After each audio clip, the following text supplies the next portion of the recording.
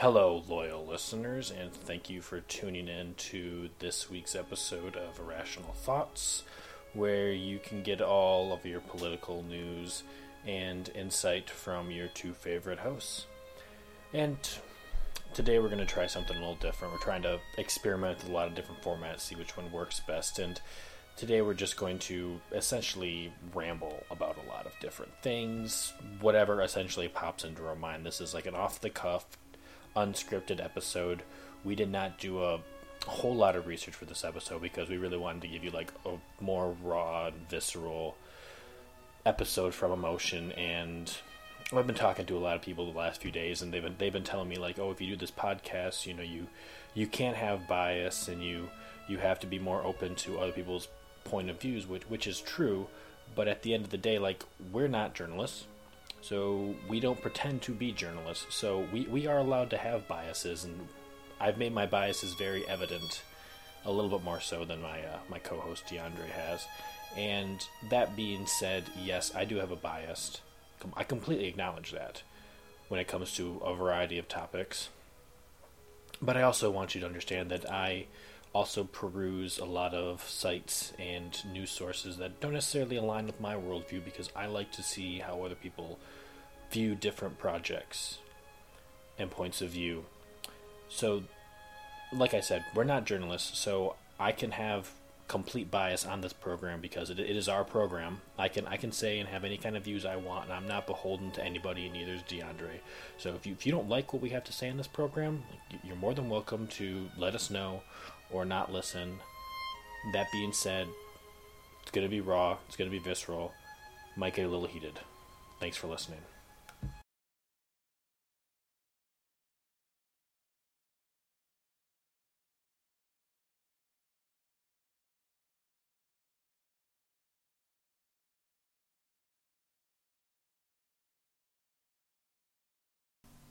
So, first thing we're going to talk about today is, in light of the attacks in Brussels last week that happened, horrible, terrible incident no matter what. But first off, what we're going to talk about is something we brought up before on this program, and sometimes it feels like we're beating a dead horse with this point, but I think it's a very important point to make just because of the historical implications and what has happened in the past, and it can happen again, and that is the demonization of Muslims in this country after every one of these attacks.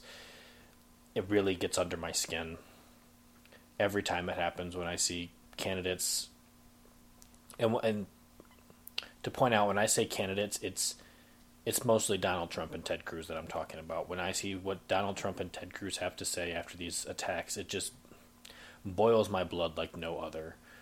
The complete demonization of 3 million people in this country, the smallest minority in this country, one of the smallest minorities in this country, are continually attacked for just their religious beliefs. It's just infuriating.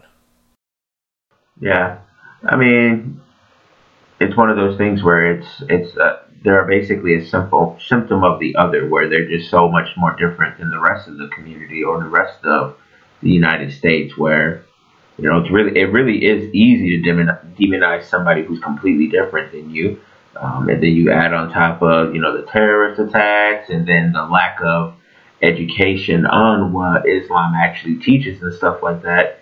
It just makes it that much easier to demonize them. And then the candidates are basically feeding. What makes me really mad about stuff like that is that the candidates feed off of this fear and anger that people have of it for their own political gain. You shouldn't be feeding off that stuff to empower yourself. If anything, you should be trying to use situations like that to reach a more better understanding, because using force and violence in the long run isn't going to be a really good, viable solution to anything. It's just going to cause more problems in the long run. Well, hell, even after 9/11, it was about a week after 9/11, George Bush went to a mosque right after 9/11, 2001, went to a mosque and said, hey, these are bad people who did this, not Muslims. He said Islam is a religion of peace. Like, that's George W. Bush, the guy who started the Iraq War, going to a mosque and saying, hey, don't stereotype all these Muslims because of what these people did. It's just ridiculous. Like, and like you said, you brought that point up. It's like the fear of the other, which we always need that other in society in order so that we can marginalize and blame our problems on, which that's not cool, but that problem's not going away anytime soon. Right. And then I feel like the other thing is something that is more, not only is it used with that, but it's used a little bit more politically when it comes to the whole, like Republicans versus Democrats. It's really easy for Democrats to go, oh, well, it's the Republicans' fault. It's really easy for the Republicans to go, it's the Democrats' fault. They're basically using the other part when both parties are typically almost equally responsible for every action. I mean, Barack Obama wasn't any less war hungry than George W. Bush, but during George W. Bush's, when he was in office, Republicans were completely behind him. And then while Barack Obama was in office, Democrats were completely behind any type of foreign intervention that he had as well. So it's just one of those things where they basically they're all just using this other thing to their advantage when it's convenient for them. But then when it's not convenient, when somebody else is doing something that they would have done themselves if they were in office, now it's an opportunity for them to capitalize on the people out there who think otherwise. Yeah, you're trying to tell me that Ted Cruz and Donald Trump wouldn't use the NSA's surveillance capabilities the same way that Barack Obama did? Like, let's get real serious. Of course they would. They would do the exact same thing in the same situation. But that brings up another point that we were going to rant and rave about today, is the bipartisanship in this country and the divisiveness that's in this country. That it seems that Donald Trump and Ted Cruz, and I would argue to a lesser degree Bernie Sanders, enables a little bit this us versus them mentality where right versus left, Republicans are evil and criminalize conservatism, and Democrats are evil and they're going to bankrupt our country, and Democrats, like all these things, like we're turning political opponents into enemies. We're essentially saying that if you're a Republican or Democrat, whichever side you're on, the opposite side are enemies of the state. And it makes it really hard for you to have any kind of respect or work with somebody who thinks differently than you when your leaders of your perspective ideology continuously talk about the other side that way. Like, nothing productive comes from that. And both sides are both very, very guilty of this. It's not just the Republicans, it's not just the Democrats. Right. I think that the divisiveness is something that just makes it really easy for the American people to be blinded behind what's actually going on. I mean, left wing, right wing are basically, still both wings of the same bird. So I think that both, I mean, come on, man. I mean, when you look at the 2007, 2008 financial crisis, when it came to the bailouts and stuff, both sides almost got just as much money from each side. Like Barack Obama got just as much money from large banks as John McCain did. So to say that they have different agendas when it comes to stuff like that is absolutely ridiculous. No, and the agendas they do differ on are pretty much just ploys anyways to appeal to their base. I want to say I'm kind of glad that a lot of evangelicals are waking up to the fact that the Republican Party has essentially been playing them for a number of decades with their, everybody knows that there's the preconception in this country that the Republican is the party of Christianity in this country. And I think a lot of evangelicals voting for Donald Trump, while Donald Trump may be running as a Republican, he's not a traditional Republican by any means, not by any means at all. He's never pretended to be a traditional Republican. He's not even really conservative. So evangelicals flocking towards Trump, which that's something we can get into entirely later, I think they finally realized that the Republican Party has been playing them for fools for a number of decades by toting this anti-abortion. It was anti-abortion in the 70s and 80s, and then lately it's been more about the LGBT rights, stuff like that, and religious liberty. Religious liberty is a big one that we've talked about before. But they're finally waking up to the fact that the Republicans don't really care about any of that crap. They just rabble the Christian evangelical base so they can get into office, and then once they're in office, they don't do anything about it. Right. I mean, that's what happens when people intermingle their religion into politics. I mean, a lot of people, with Republicans and Democrats as well. So I'm not going to act like they're innocent of the matter, but Republicans especially, at least from where it's a lot easier to point out, but they're really big on the whole liberty, small government, as you always say, until it's something that that they want, that they don't like, that they want big government on, like abortion, like when it comes to gay rights and stuff like that. Stay out of my hands. Stay out of my hair, big brother. But on the don't tread on me. But that gay couple over there that hasn't harmed anybody at all over there. I just don't like the idea of it. You can go over there and you can be big brother, and if you can stop what they're doing, that would be fantastic. And then it's not even that. I mean, like, okay, so you stop them from getting married. That's not going to stop them from, having sex or anything like that. That's not going to stop them from having the relationship. All you're doing at that point is just stopping them from unifying their assets, just like heterosexuals do. Yeah, no, that's and like I've said before, they're all for small government until it's something they don't like. And to be completely fair on the issue, it was something we brought up in the last episode, but Democrats really get the minority vote in this country, and we didn't necessarily look at Democrats as a whole. We mostly focused our ire on Hillary Clinton and the Clintons in general, on why black people shouldn't necessarily support Hillary Clinton just for being a Clinton. But the Democratic Party as a whole is only this, quote, progressive because that's what a lot of people our age, which millennials are now one of the largest voting blocs in the country, and Democrats have been able to pander to our views and our values better than Republicans have, while I don't think Democrats necessarily believe in everything that they claim to believe in as far as like our values go.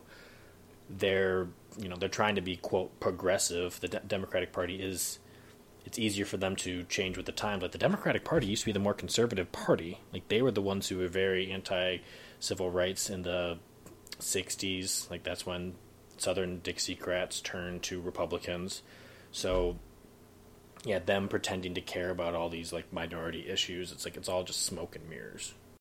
Yeah, definitely. I mean, look at Barack Obama. Like one of his main campaign focuses in 2008 was talking about how, he was going to, do the DREAM Act, let, Hispanics who were over here from a certain age onward become citizens. And he was going to do things to try to like make the process easier for Hispanics, illegal Hispanics, to become citizens or at least get rights and some type of, be put on record and pay taxes and stuff. But Barack Obama's deported probably more. I think he's deported more illegal immigrants than any other president in American history, if I'm not mistaken, on the matter.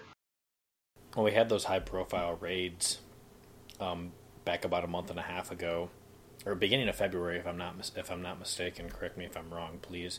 But there were those high-profile raids where he was essentially like ICE was going into where illegal immigrants lived, and they were deporting them. And, regardless of how you feel on the issue of illegal immigration, a lot of these people, by you sending them back to their country, it's essentially a death sentence for them. Like, they will die there. A lot of them will die there.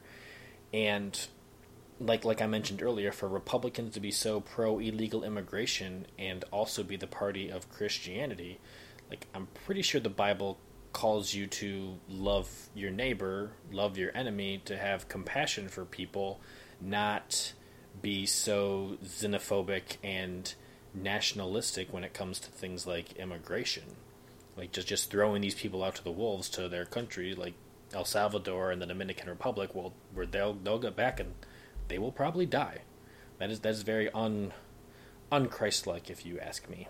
Definitely agree based off what I read about the man.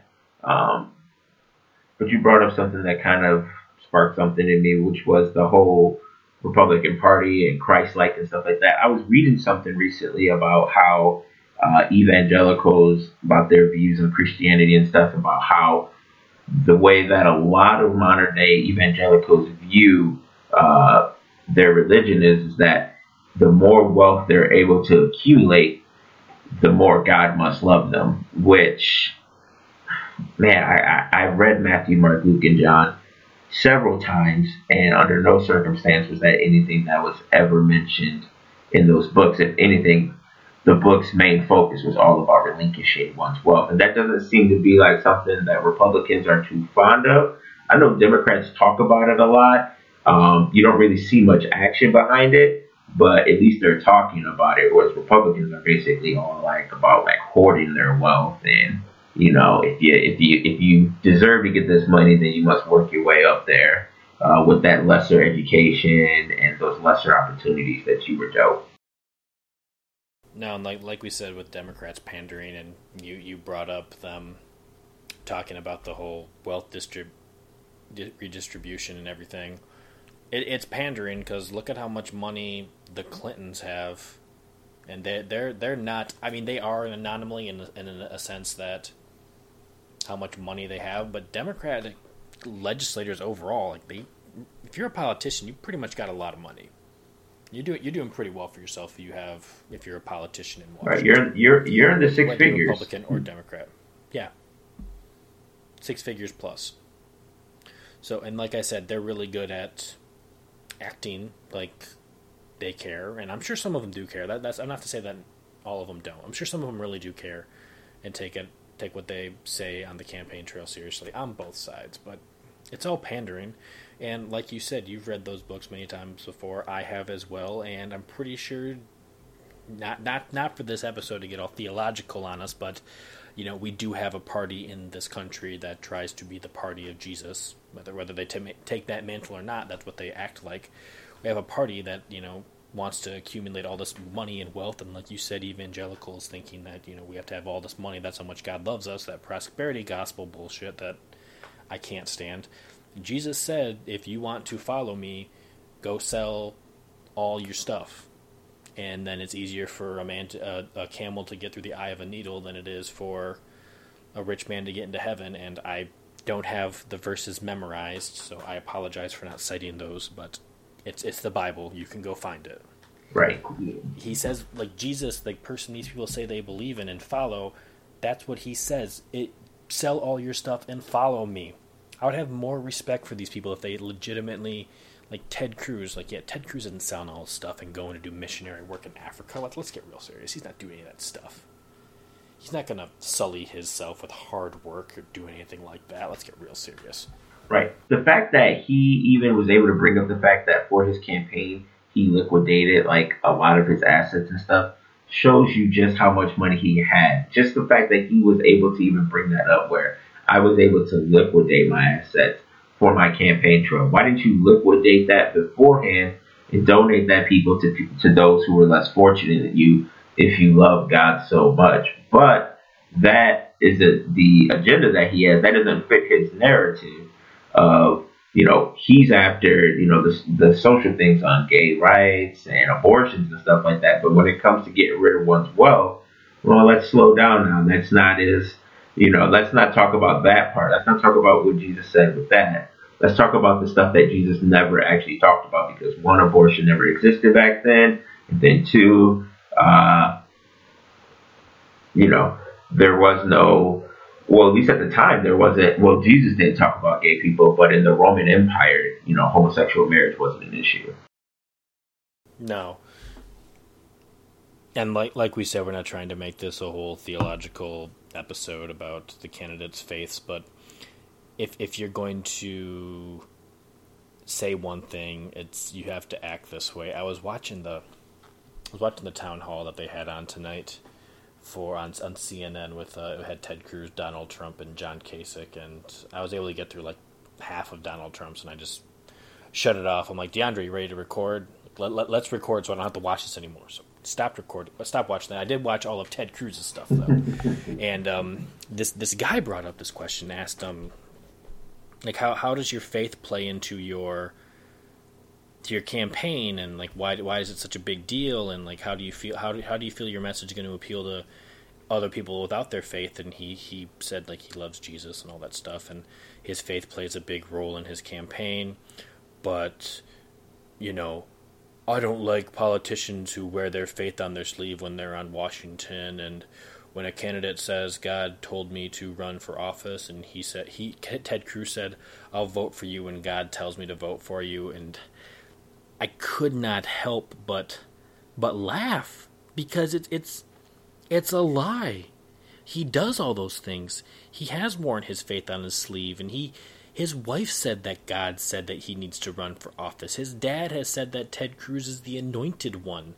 And Heidi Cruz's wife also said that through Ted Cruz, America will see the face of God. Like, his family has said that stuff. And he definitely wears his faith on his sleeve. Like, that's pretty much all. And he said he's trying to not go get people to vote for him based on his religion. Like, that's essentially all he's trying to get. Like, we talked about this last episode when that atheist asked him why you should vote for him, and he pretty much said, "I hope you convert, but you should vote for me because I'm a constitutionalist." Like, he's completely full of crap. I couldn't help but laugh. Right, I'm a constitutionalist when it's convenient, but I just find it. I'm still waiting for the moment where a moderator or somebody in the audience, whenever somebody says something like that, I just can't help but wish that somebody would just ask them, oh, that's great. What does God's voice sound like? Like, just bring that up in the conversation. And what language did he tell you to run in? You know, like, it's just such a ridiculous thing. It's just such a ridiculous thing for people to say, God told me to do this. Okay, great. He told you and the 16 other people running, so who is he lying to? Who is he lying to? And then why did he set you up for failure since you lost, against whoever at the time? It's just so crazy to me that nobody ever brings that up. Because I feel like that's a legitimate question. If God told me to do something, I would tell people what his voice sounded like. It sounded like, thunderous applause. I don't know what it would sound. Yeah, I was pretty sure it was Morgan Freeman, but then he said, "No, I'm God," and then I was like, "Okay, well, Morgan Freeman is God, so my bad." Yeah. I think I'm ready to move on. Yeah, it's probably a good idea. This is probably a good idea to move on from this point. So, back to the whole Brussels terrorist attack. Like we said, horrible stuff. Blew my phone up.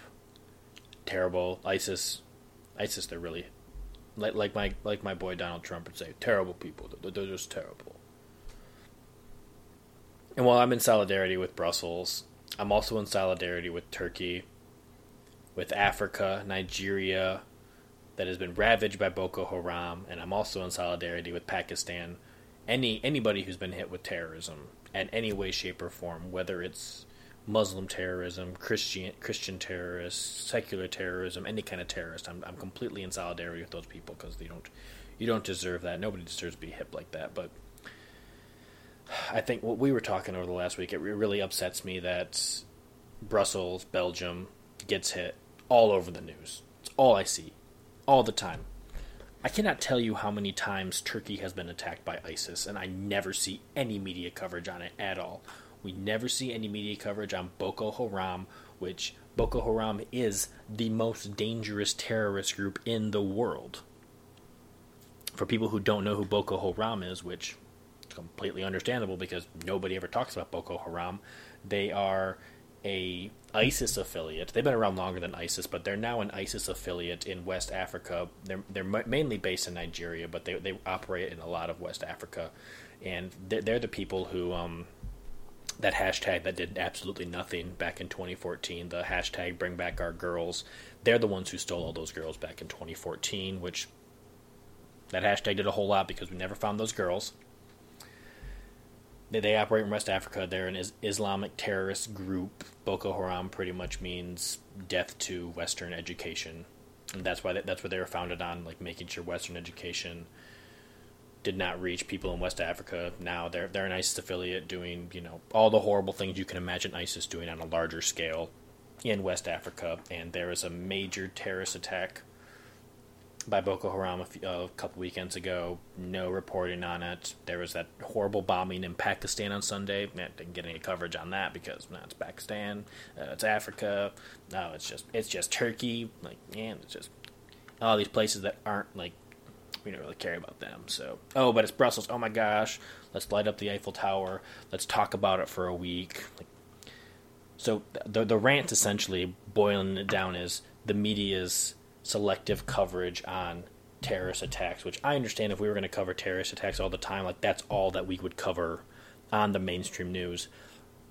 But I got a notification from BBC about the Pakistan attack, and as soon as I heard about that, I switched to all of the major news networks, MSNBC, Fox News, and CNN, to see what they were talking about. Not a peep. Let's talk about Donald Trump instead. Okay. So I feel like I should start bringing like a notepad for like when you start going, because you go. I really do love it though. But I think I got two things for you that I'd like you to comment on. I mean, I don't want to sound like a broken record, but I mean it's the same thing. It's with the others. I mean, if something happens in Europe, I mean, I guess we feel like we're part of that, right? Western civilization. We're pretty much friends with most of the big players: Germany, France, England, and Europe. So we're pretty close to them. Whereas, I mean, how many people even know where Turkey is, right? I mean, you bring up Turkey, and some people go like, "Are you talking about the Thanksgiving, dish? I mean, what are you even talking about?" Or where Pakistan is, or where Nigeria is.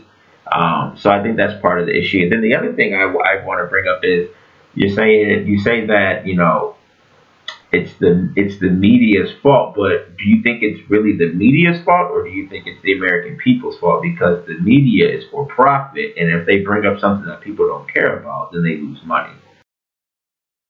Yeah, I'm glad you brought that up, playing devil's advocate with ourselves.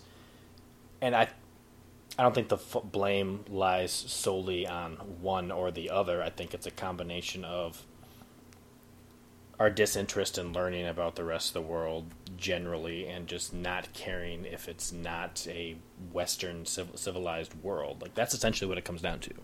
It's like we don't, as a nation as a whole, we don't care about the non-Western world unless it's Israel. Right. And I think... So I think... No, go ahead. No, go ahead. Okay, I'll go. And I think a lot of that has to go through with like our K through 12 system. I mean, if I look back at my K through 12 education, whenever we talked about world history, we were basically just talking about Europe and the United States. That's pretty much all we were talking about. We never really talked about Africa. We never really talked about the Middle East or Asia or Latin America. I mean, for heaven's sake, World War II didn't start in Europe. World War II started in China. But, not until I graduated from high school did I even know that's actually where the war started. So I think a lot of it has to do with that, and then that whole nationalist ideology where, the people in this border are better than the people in the rest of the borders, or these imaginary lines drawn across the world. Yeah, it's unfortunate because I think Middle Eastern and Asian history it's just so rich and fascinating. It goes back so long, whereas Western civilization is pretty much the last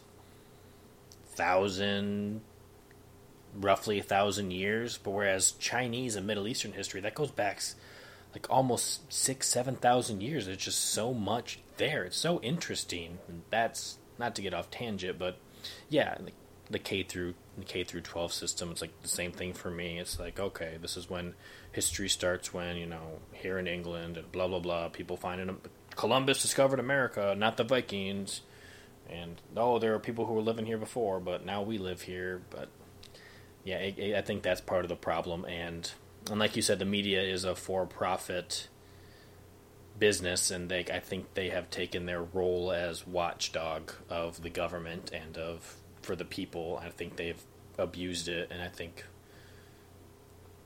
they are not the watchdogs anymore. The only thing they're watching out for is their pocketbooks. They don't care about credible journalism anymore. Some of them do, but a majority of them don't. No, and that's obviously a problem. That's obviously a fault on us in legislation and stuff like that. I was reading something. I gotta look it up again so I can speak up to it in a lot more detail about how when like news broadcasting was first started and stuff, that there was legislation that was passed, and the one piece that they could have kept out of it was that it was going to be something that kind of like with radios and stuff like that, where basically like they wouldn't be making most of their money off of like commercials and stuff like that. I don't remember exactly how it went, but it was going to be like something where it changed it to where basically they wouldn't have to cater to what people were mostly interested in, but they'd actually be able to cater more to actual news that helped open your mind and, you know, give you a better understanding of the world and why certain things were happening the way they happened. I gotta look into it more, obviously. It's obviously something for everybody to take a chance to look into, because if it is true, then it is a definite defect on cable broadcasting for news channels. Well, that's why I listen to NPR all the time, because they're public radio, like they're funded. Like they get some government funding, but here in Michigan, we listen to Michigan radio, and a lot of their funding comes from people like us. Like we give them money during their fund drives, which it's annoying to listen to, but you know, we give them money and then they report on the stuff we want them to listen to. Like they report on news that I won't hear on MSNBC, CNN, or Fox. And I really like having the BBC on late at night.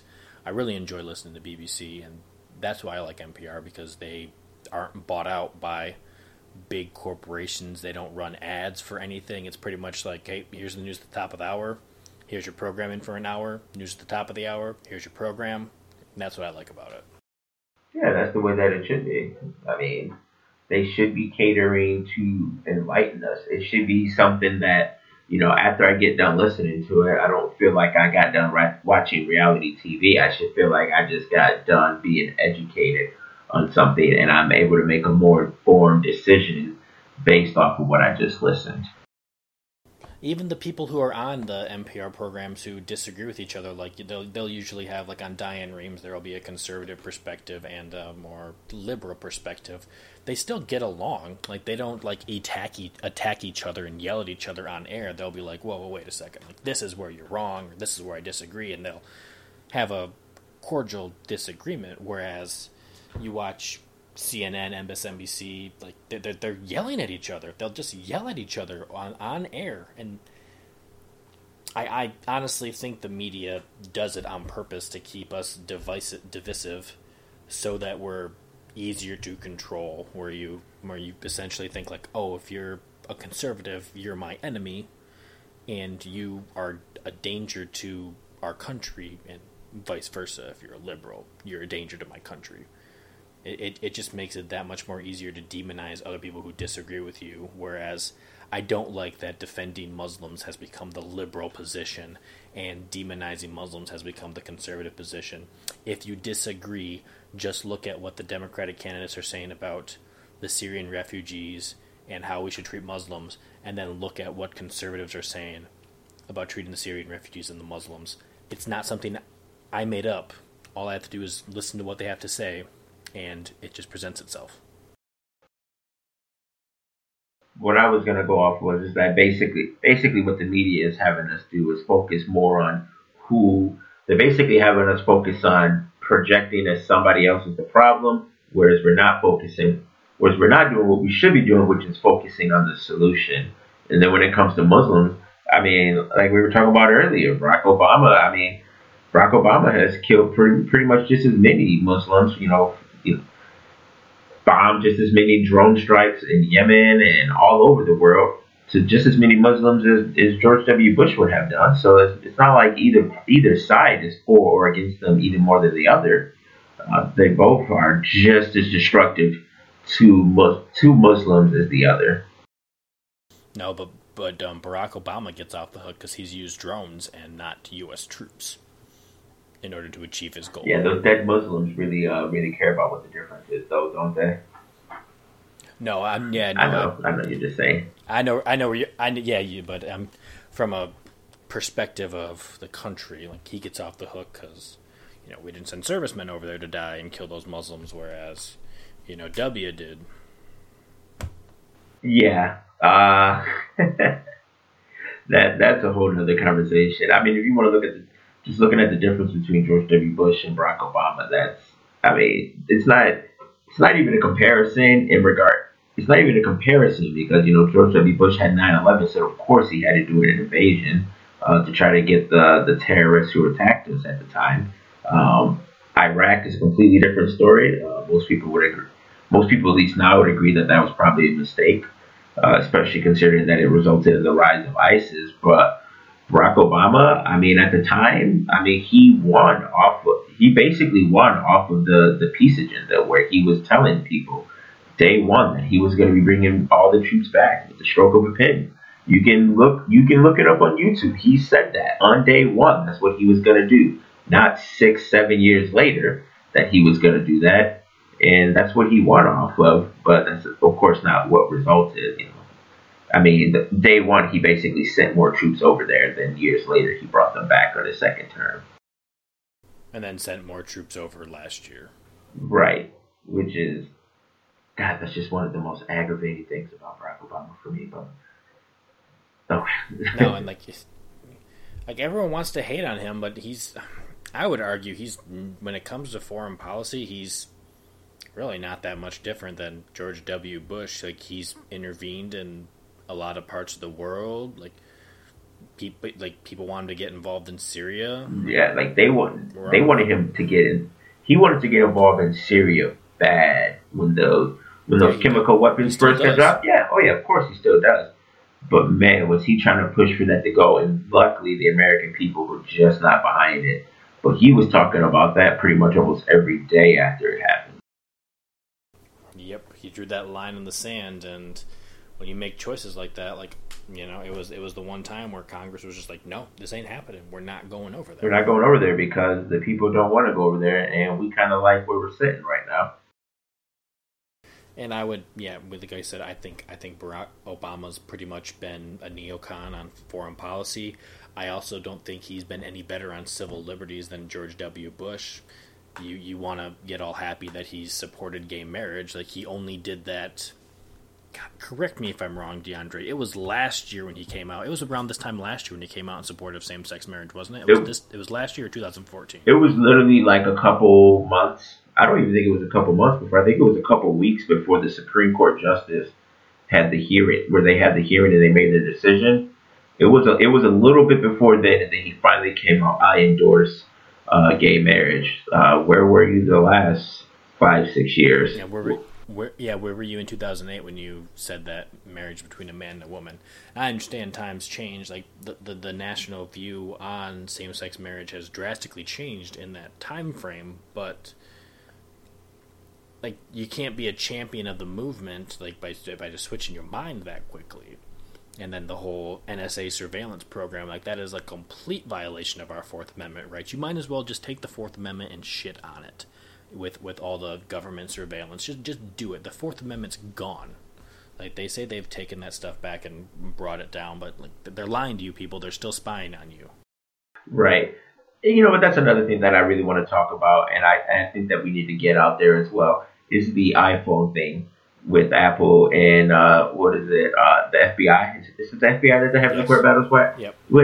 Yep. It was Apple and the FBI. Yeah, that is very aggravating and upsetting as well, because I listen to people and they talk about this, and it's funny because people don't really look into it. They make it seem like the FBI just wants to get into just one phone. It's not what the FBI wants. The FBI wants there to be a backdoor to every iPhone so they can get into everybody's phone at will. And Apple's doing the right thing. They're protecting your content from them. It may be an issue. I mean, if you give up that liberty, I mean, like you said, the Fourth Amendment's already gone. That Apple is basically doing everything that they can to preserve that freedom for you, that right for you. Yeah, and conservatives are, they're the conservatives who are always saying that, let the free market, let private corporations decide things, and then they get pissed off when a private corporation just puts their foot down to the government and says, no, we're not going to do this. And the FBI essentially says, hey, come on, do it just this one time. We promise we'll only use it once. Wink. Yeah, okay, you're only going to use it once. This is the FBI. This is a government agency. like you only use it once, then what are you gonna do when the next big incident comes? Like, oh, we really need to use it this one more time. Wink. Oh, we need to use it one more time. Wink. Like, no, there's not gonna be one more time. Like you said, they wanted Apple to create a backdoor into the iPhone, so that way the FBI could be like, I think this guy's a terrorist. I want to get into his phone right now. And I honestly don't care why Apple did it. I don't care if it was for profit. I don't care if they did it on principle, because it worked. Like, I'm completely 100% behind Apple not saying, no, we're not going to do it. And, it turns out the FBI figured out how to do it anyway without Apple doing it. So that's a win, I guess, for the FBI. Win for them for now until the next iOS. Until the next right, to the next iOS system updates. And then Apple, because Apple, after they found out how to get it, Apple was just furious about it. And they're just going to make an even more indestructible, system now, just to mess with them. I mean, it's their right, it's their phone, it's their technology. They can do whatever they want with it. So, but yeah, it's just upsetting just to hear people just be like, oh well, I have nothing to hide, so I don't care if the FBI gets. That's not the point though. That's not the point. The point isn't for you to not have something to hide. The point is that they don't have the right to go in there. I don't have anything to hide at my house, but I'm not going to let any willy-nilly stranger come into my house. And yes, if somebody is part of the federal government, they are a stranger. Just because they are a federal agency does not give them any more authority to come into my house than any other person walking along the street. Okay, so let's play a hypothetical game here, DeAndre. Hypothetical. And everybody else can join in on this game too while they're out there listening. So let's hypothetically say that the FBI is a benevolent government agency. I know it's going to take a lot of imagination, but the FBI is a benevolent government agency that is genuinely looking out for your best interest and for the security of the homeland. So everybody has that picture in their head. And so you have nothing to hide, and you're okay with this benevolent agency who is just looking out for you and your safety to be able to get into your phone at will. Okay, great. The good guys, the FBI, they can get into your phone. You have nothing to hide. Let's say, hypothetically, China will make them the bad guy in this situation. China also has the capability. They find out how to get into your phone, and China gets into your phone, gets all of your, personal financial records. They get all of your internet search history. They find out all the music you listen to. They find out whatever movies you want to, and they go through and they're like, oh, so-and-so likes this kind of porn, and they message you saying, hey, I know what kind of porn you like watching, and it can destroy you, it can destroy your career, discovering what kind of, whatever. They find something incriminating to blackmail you on, and then you're a stooge for them. So, they say that the FBI wants to use this, and you have nothing to hide, and I don't care if the FBI gets in my phone. Okay, what if someone who's not the FBI, a private citizen, gets into it and then blackmail you? Oh, you don't want your wife to see what you look up when she's sleeping, so you're going to do this for me. Right. People don't think about that. Do you think Ted Cruz wants the whole world to know what his internet porn search is? I bet you he doesn't. DirtyDemocrats.com. I think we've made that joke a couple times, but in all seriousness, that's not what people think about when they say they've got nothing to hide, because everybody has something to hide. Everybody has something to hide, and if you don't, you're basically just an infant at this point.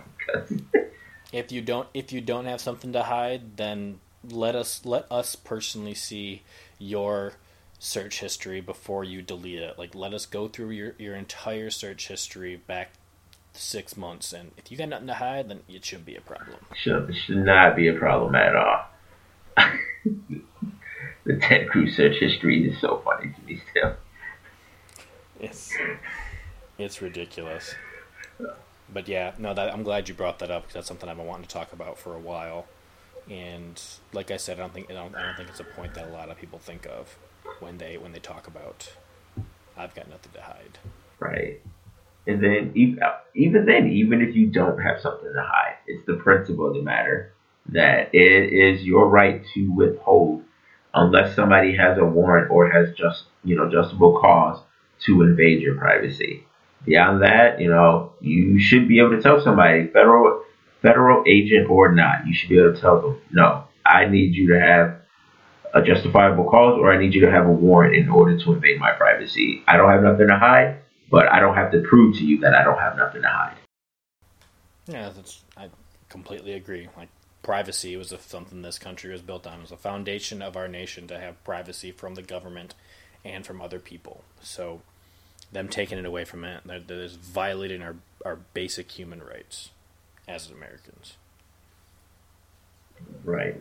And back when we're talking about this privacy, security rights, and they're talking about getting into the San Bernardino attacks, and it brings up a point that I talked about with you a few days ago. Not San Bernardino per se, but just the terrorist attacks in general get me thinking about Brussels.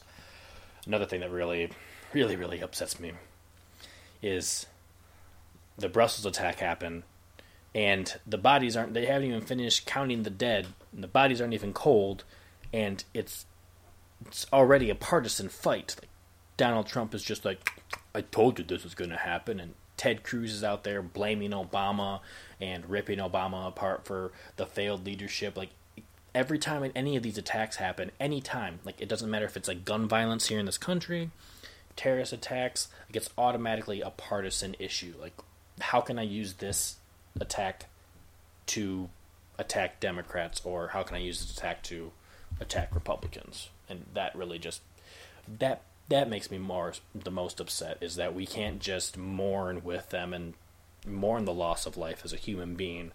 We have to, how will this make Democrats look bad? Right. The only couple of times that something like that has ever even like unified us in this nation is Pearl Harbor and like 9/11. Those are like the only two times where something absolutely tragic happened and we decided to come together as a country. We didn't even do that in the American Revolutionary War. We kind of had that was a very divisive war. But yeah, about half the population was anti. Right. Apparently, only 1/3 of the nation was even actually fighting against the British. Then there was like 1/3 that was kind of against it, and then there was 1/3 that was like neutral, like, hey, we'll just wait to see like who wins, and those would be the guys we're kind of cool with afterwards. So. That's not what history would teach you. Yeah, no. Everybody was on board. Total war in the colonies. Total war in the colonies. Way before it was invented by that liberal, Napoleon Bonaparte. But no, that's the thing. Like, times like that, like times where people are dying and stuff, like, you should not be using the death of other people for your own political gain. You shouldn't be used as an agenda. You should be using those, if you're going to use people dying, you should be using those as a point to try to come together and try to find a resolution for these problems. You're supposed to use people dying as a way to bring people together and start talking about how are we going to make sure that something like this doesn't happen again. Let's not try to fight over this, but let's come to a resolution that we can all agree on, and that obviously would have some type of backing behind it. I think the best way to bring people together is to marginalize 3% of the population in this country, and to have police officers patrol their neighborhoods and make them feel even more marginalized than they already are. I think that will really solve the problem, is by blaming Muslims in this country. Ted Cruz, 2016. Yeah. Yeah, no, that is an absolutely ridiculous idea. I mean, if you want to do that, you might as well just go get those old Japanese internment camps and then just kind of reopen those back up and just flood in all the Muslims right into there, because that's the most constitutional thing you can do. I mean, even the Japanese internment thing was absolutely ridiculous. There was no evidence to support that the Japanese that were in those camps had any connection to the people that were in Japan. I mean, it's the same thing. I mean, the Muslims here in this country are completely different than the Muslims that are living in Saudi Arabia, which is this authoritarian government. It's radical. I mean, it has no connection. That's like saying that, the people at your local church are the exact same type of Christians as Joseph Kony. Like, they're completely different types of people. Different types of people, different kind of cultures, and I'm also really upset that every time these attacks happen, people are just like, oh, let's ask a Muslim how they feel about it. Like, oh, why aren't you speaking out against that? Like, how disrespectful and insensitive are you? Like, when was the last time, like that Dylan Roof shooting, like nobody asked me, like, oh, how do you as a white person feel about Dylan Roof shooting a bunch of black people? Like, what? Like no, any other group it happens to. I know a majority of the mass shootings in this country are by white people, a good example that Planned Parenthood shooter Robert Deere, I believe his name was. I didn't see anybody going to pro-lifers and saying to pro-lifers, oh, this pro-lifer shot a bunch of people. Like, how do you feel about this? Like, nobody asked any pro-lifers or Christians or conservatives how they felt after the Planned Parenthood shooting. No, they were pretty quick to say, like, no, he's not a conservative, he's not a pro-lifer, like, which is clearly false. But nobody asked them how they felt about it. But anytime a Muslim, there's a terrorist attack by Muslims, oh, why aren't Muslims speaking out against this violence? And why aren't, how do you feel about this as a Muslim? It's infuriating.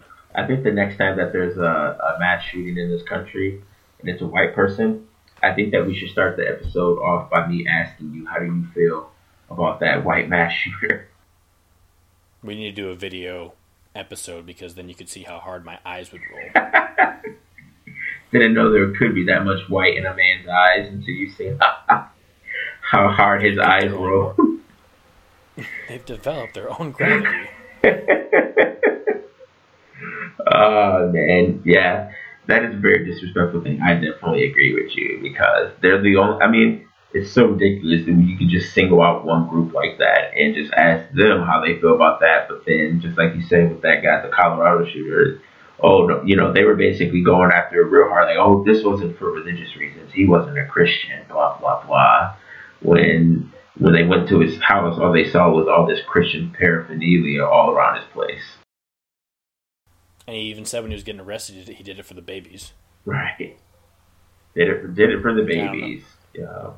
Like, I don't know. There's a hypocrisy in this country on both sides of the aisle. I know we harped on conservatives a lot, but like we said before, they are the most outspoken about it, and they use it the most to rabble their base, whereas Democrats use a little softer, subtler tones to convey their bullshit, and it appeals to people a lot better.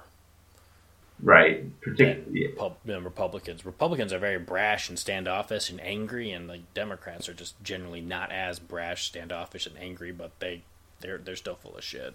Oh yeah, they're definitely full of it. I mean, arguably they're equally, if not more, full of it because they're basically just like making. I mean, both sides obviously, but I don't know. I guess I just really have like a vendetta about how like they play to minorities and play to like civil rights movements and stuff for like gays and Latinos and stuff, but they never really actually do anything for either of those groups until like the movement is already strong enough, and then they jump on the bandwagon. No, that would. I could completely understand your frustration with that, and it's frustrating for me as well to just see them placate and pander to these groups and these people.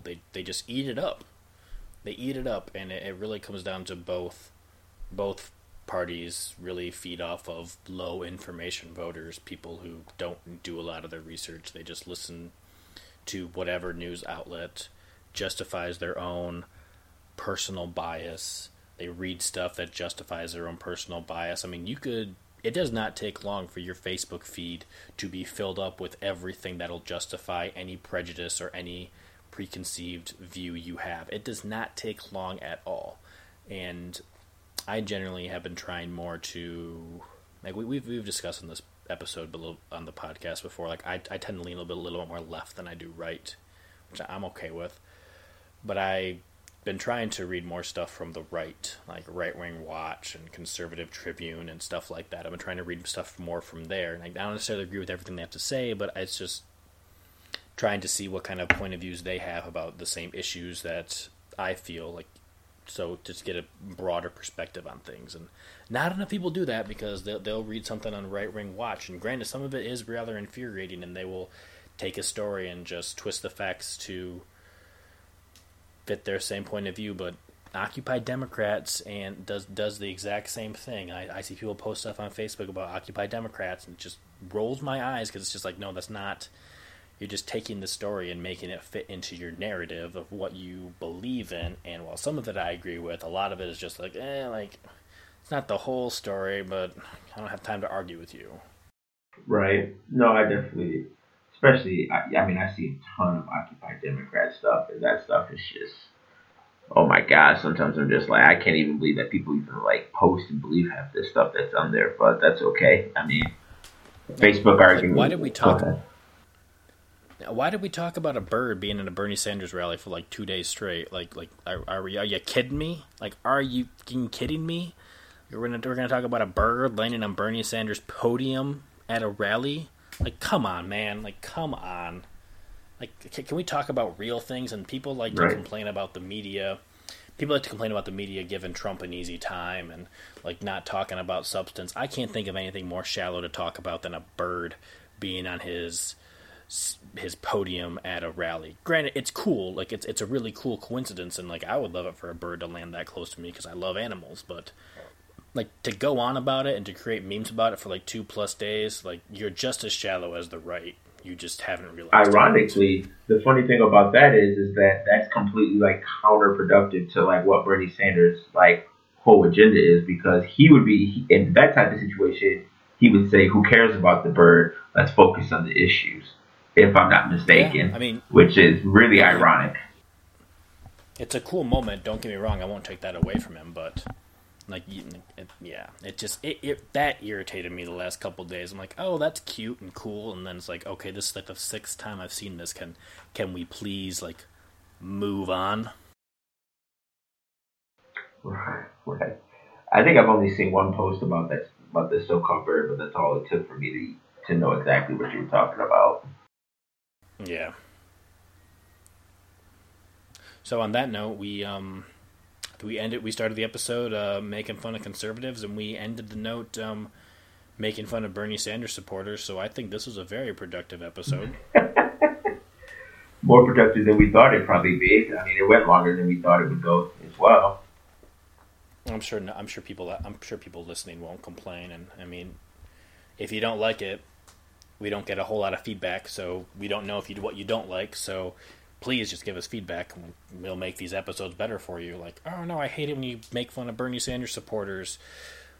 I'm sorry, but if you say that, we'll probably do it more. But I mean, I definitely will. So on that end, is there anything you wanted to talk about before we wrap this up?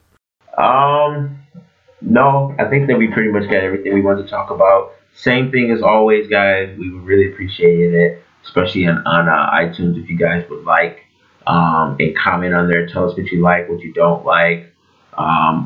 We started an Instagram page. We haven't really done anything with it yet, except for like got followers and followed some people. But I think we'll probably start posting some pictures up there momentarily. Probably just a bunch of like political comics and stuff like that, because I can't think of anything else that we would post pictures of. Maybe pictures of each other when we like get together and stuff like that. We can post some pictures of that, and then probably gonna start a Reddit page shortly after that. Probably a little bit later this week, and then we'll send out some invites to that as well. For sure. And we have a big project that we're lining up to do during the summer for about a week or two. And then we would also like to do a live stream of the presidential election, like the general election results, like us get together and do a live stream on YouTube so that you guys can watch us, like our analysis and our reactions to stuff. But as far as the project goes, I wanted to... This is something me and DeAndre have been toying around with for a couple weeks now, and we wanted to send it out here and get your guys' feel on it. And it's something that's going to be really expensive, so we will probably have to start a GoFundMe account and ask for funds. But what we really want to do is sometime in July or August is like rent a car and essentially drive around the whole state of Michigan, Lower Peninsula, and some of the Upper. We're not going to go to there's so much in the upper, not a whole lot in the Upper Peninsula, but drive some of the Upper Peninsula, talk to people, get other people's feels, because we're both in like our own little comfort zones of people we talk to, like that we know really well, and what they believe and their views. We want to go get out there, go to every part of the state, because our state is really big and it's really diverse with a lot of different views, and we want to see like what people in our state are really worried about. Like, we're, like we said, we're not journalists. We just want to go out there and say, hey, like, what are you worried about the future of the country? Who are you supporting and why? And like, how do you think we need to get to a better place as a country in the next 4 to 6 years? So that's something we're really looking forward to do. But like I said, it's going to take some time. It's going to take some money, a lot of money we don't have. So we will probably start a GoFundMe page here in the next month to solicit and ask for donations so that we can make this dream project a reality. So we'd really appreciate if you could support us in that endeavor. Yeah, that would be very much supported. Please do what you can. Every little bit will help with that. That would actually be the best time for us to have an Instagram account, to be taking pictures with all these random people that we're meeting and talking to our political views about. And regardless if they have a smile or a frown on their face, it would be absolutely nice to put their pictures on our page. And we'll probably do a compilation of recordings, and we'll probably do an entire episode. It'll probably be a pretty long episode just based on things we've talked about with various people. So, like I said, we're going to have to get money around, because I don't want to drive my car around the state, so I'll probably need to get a rental car, hotel accommodations, and stuff of that nature. So just think about us in the next couple upcoming months. Right, definitely think about us. That about wraps it up. Thank you so much, guys. Again, you guys can find us, if this is the first time listening to us, you can find us on, what are we on Instagram? I can't. You can just type in Irrational Thoughts and find us. Irrational Thoughts. We're the Irrational Thoughts Podcast on Facebook. We're going to have a Reddit page soon. We are on Twitter, IRR Thoughts. I don't know if we're going to be we need to start doing some more tweets. We should probably post this episode on Twitter. But I probably will. I was thinking about that the other day. Yeah. But I don't know if we'll be doing any more live tweets. We'll probably start doing some more live tweets when the actual nominees are selected, and then they just start having the 1-versus-1 debates and stuff. We might do some live tweets when we do that. That'll be something that we'll have to talk over and see how particularly Matt is feeling about that, because he's the live tweet master. Yeah, true. But again, thanks a lot for listening. Again, my name is DeAndre Honorable, and I'm here with my co-star, Matthew Corser. And I hope you guys have a great day. Thank you.